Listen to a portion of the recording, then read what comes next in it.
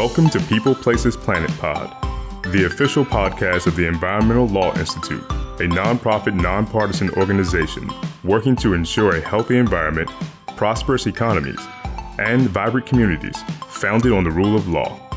Welcome to this week's episode of the People, Places, Planet podcast, and happy World Wetlands Day. My name is Sarah Vacker, and I'm your host. In this episode, we celebrate ELI's wetlands program.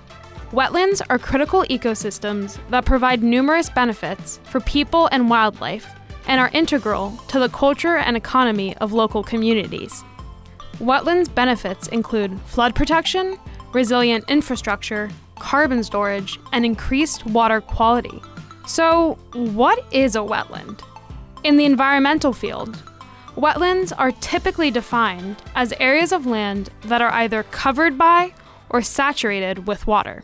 The U.S. Environmental Protection Agency describes wetlands as transition zones where the flow of water, the cycling of nutrients, and the energy of the sun meet to produce a unique ecosystem characterized by hydrology, soils, and vegetation, making these areas very important features of a watershed.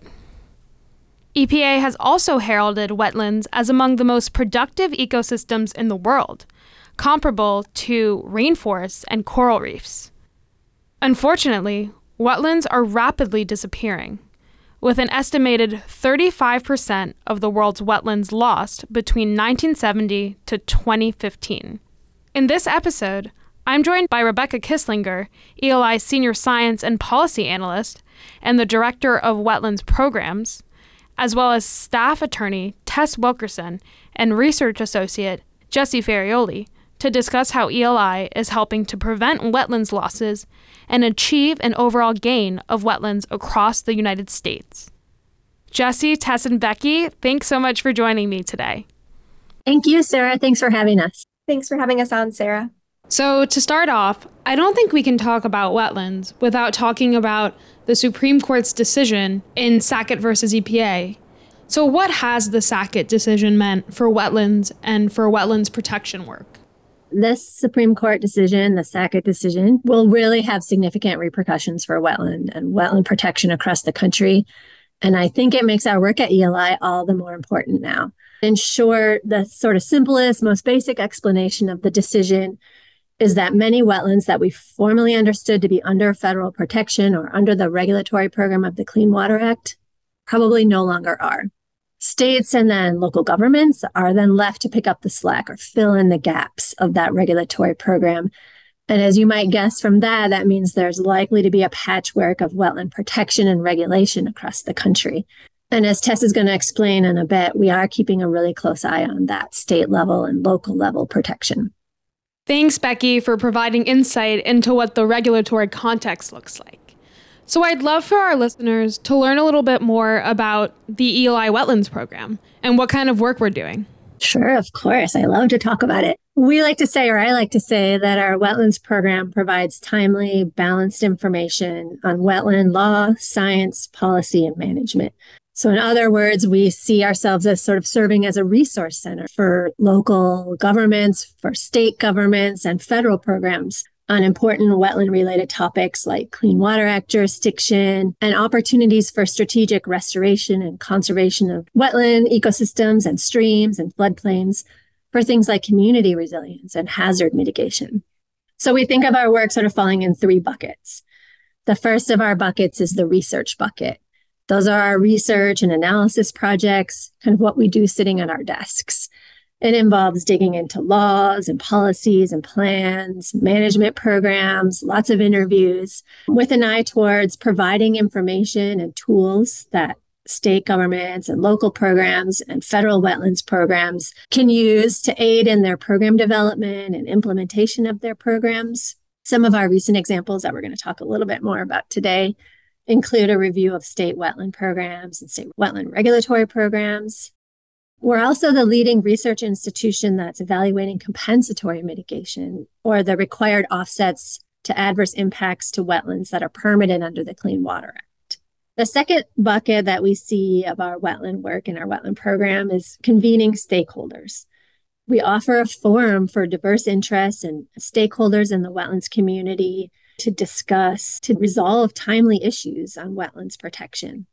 For example, we frequently hold trainings and workshops for conservation groups and wetland groups and other stakeholders on wetland-related topics.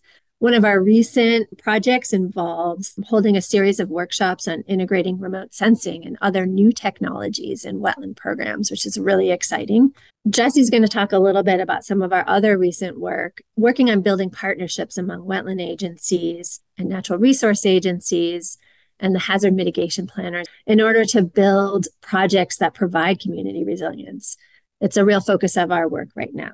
And the final bucket is our education and outreach bucket. And the primary program we have in this bucket is our National Wetlands Awards program. ELI has administered, in collaboration with the federal agency, this awards program for 35 years. This year, we're celebrating our 35th anniversary. The program honors individual wetland heroes who have done extraordinary work in wetland conservation, wetland science, management, community engagement, education. And our primary goal with this program is to increase awareness of the importance of wetlands and these ecosystems among the community and the public. Thanks, Becky, for providing that overview. So let's start by discussing the first bucket of research. ELI's staff attorney, Tess Wilkerson, is here to discuss ELI's past wetlands research. Tess, can you please speak to ELI's wetlands research? Sure. ELI has developed an extensive body of research. One recent example is ELI's Filling the Gaps report, which examined the regulatory strategies that states and tribes can use to determine whether and how to keep up with shifting coverage for waters that are not protected by federal law. This report was a companion piece to the Environmental Law Reporter article titled State Protection of Non-Federal Waters, Turbidity Continues, which analyzed several states' and tribes' ability to respond to changes in Clean Water Act coverage of the waters within their borders. In developing the Filling the Gaps report, ELI researched all state programs to discern where protections for at least some non-federally protected waters currently exist, specifically focusing on dredge and fill programs. These reports are particularly relevant because they were developed in part in anticipation of an unfavorable U.S. Supreme Court decision, which was ultimately delivered in May of 2023.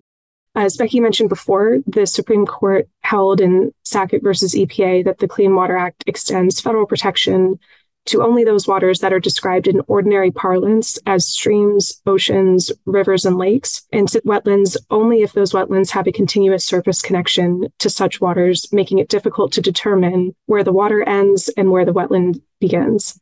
In doing so, the court dismissed the significant nexus test, which had been employed to determine which waters qualified for federal protection under the Clean Water Act. This test asked whether the waters or wetlands in question had a significant nexus to traditionally navigable waters if they either alone or in combination with similarly situated lands in the region significantly affect the chemical, physical, and biological integrity of such waters. If the answer to this inquiry was yes, then federal jurisdiction over the waters or wetland applied. Now, after Sackett, the inquiry as to whether wetland is covered under the Clean Water Act does not turn on whether the wetland has a significant nexus to a traditionally navigable water, but rather if the wetland has a continuous surface connection to such covered waters, such that the two or more are indistinguishable. Critics of this opinion have argued that this newly articulated test, which essentially turns on whether a wetland physically touches a traditionally navigable water, flatly ignores scientific consensus on the interconnectedness of wetlands and the bodies of water that together make up a watershed. Wetlands that do not meet this visual test are now unprotected under the Clean Water Act. Against this backdrop, states and tribes are now left to administer their respective wetland regulatory regimes without the pre-Sackett federal floor of protection. Some states will remain largely unaffected. These are states that have existing programs that confer the same or nearly the same level of pre-Sackett protection. Others will need to work quickly to obtain staff and financial resources to develop a regulatory regime that offers wetland protection comparable to the pre-Sackett landscape. And others, too, that have voiced agreement with the Sackett decision are expected to take a hands-off approach, potentially leaving large swaths of wetlands without any protection at all.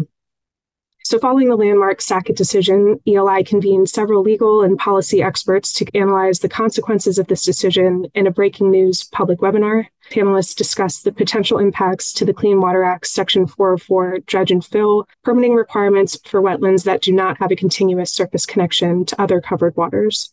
An article describing this webinar is available through the Environmental Law Reporter, and a recording of this webinar is also available on ELI's website.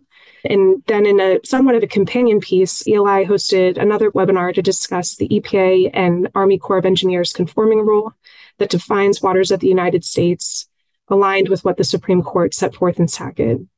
In this webinar, ELI tapped agency, tribal, and industry experts to discuss the conforming rule and its regulatory and policy consequences. So these research and convening efforts served as a coda to ELI's 2023 wetlands updates. However, we will be working diligently throughout 2024 to track the status of state and tribal wetland programs in light of this new federal regulatory landscape. Thanks so much, Tess. It's really great to finally understand the Sackett decision. So now let's dive more into ELI's efforts to convene stakeholders and to develop and identify model approaches. Becky, can you speak to this second bucket?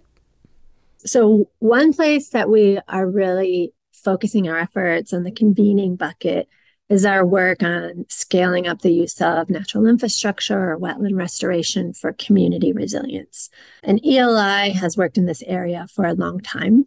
We're working with partners and communities across the country to identify opportunities to expand the use of conservation and restoration and natural infrastructure as hazard mitigation strategies, with a real focus on facilitating collaboration among wetland and wildlife managers, emergency managers, hazard mitigation planners, community resilience folks, to explore how they might work more closely together. We've done this through a lot of workshops. We had a series of workshops in the upper Midwest about 10 years ago. We also have created a number of reports and guides intended to identify opportunities for these groups to work together. And more recently, we've been working really closely with state and tribal wetland programs and conservation groups to identify opportunities for them to use the tools and methodologies they have developed to leverage this capacity from the natural resource context to prioritize conservation and restoration projects in a hazard mitigation or community resilience context. And so Jesse's going to talk more about that in our recent convening on the subject. As Becky has said, we're working to convene wetlands and natural resource agencies and organizations with hazard mitigation planners and emergency managers to identify opportunities for these groups to work together on mutual goals. Hazard mitigation are the actions that are taken to reduce or mitigate the risk to human life and property from future disasters. FEMA requires that all state and local governments create hazard mitigation plans in order to be eligible for FEMA hazard mitigation grant funds. There has been increasing interest in the use of nature-based solutions, such as the restoration of wetlands and floodplains, to reduce future risk while also meeting conservation and restoration goals.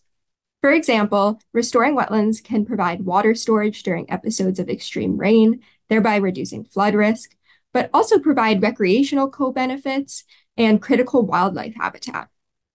We think that involving technical experts from the natural resource agencies in the hazard mitigation planning and project implementation process can be crucial for filling information gaps, helping to more fully identify risks, and aiding in the identification and prioritization of viable nature-based mitigation actions to address those risks. State wetlands agencies are a natural partner in this effort. So at ELI, we've been looking into ways to create partnerships between natural resource experts and hazard mitigation professionals to meet these shared goals. And one way we've done this is by facilitating a 2-day workshop that convened experts and professionals from natural resource agencies, FEMA, state and local emergency management agencies, and NGOs to discuss how we can integrate existing tools and methodologies created by natural resource professionals into the FEMA hazard mitigation planning process. We realize that there's so many amazing resources, organizations, and plans out there already that can be leveraged in this hazard mitigation context. We need to bring the right people into conversations, provide more information to local decision makers on why and how nature-based projects can be implemented in hazard mitigation, and figure out how to get the tools and expertise into the hands of hazard mitigation planners. Easy stuff? No. But in all seriousness, our workshop identified that While there are great methodologies for prioritizing and citing wetlands restoration, the major barrier to implementation is capacity. Capacity is needed to apply for funding, to figure out what nature-based projects are at that scale, are feasible at that scale, and to implement, monitor, and assess the projects. So that's where we're at right now. Great. Thanks, Jesse and Becky. We have heard so far about the ELI Wetlands program work on research and convenings. Now let's turn to the important work that ELI does on raising awareness of the importance of wetlands. As Becky mentioned previously, the National Wetlands Awards is a centerpiece of ELI's work on wetlands education. And last year, I was involved in the planning and hosting of the 2023 National Wetlands Awards. And I received the opportunity to meet all the amazing winners, and they had really inspiring stories and had done some really incredible work. I wish I could speak about all 6 winners, but for the sake of time, I'll just highlight the local stewardship recipient, Scott Fisher. Scott has been working for the Hawaii Land Trust, which covers 19,500 acres of protected land. Scott leads all aspects of the ecological restoration and land protection work conducted by the Land Trust. What I really loved about Scott's approach was that he makes sure to center community involvement in all his efforts, and he helps to inspire in others a love and care for the land. So for more about past winners and to hear stories like this, please be sure to check out our website and also give a listen to the People, Places, Planet podcast mini-series on last year's 6 incredible winners.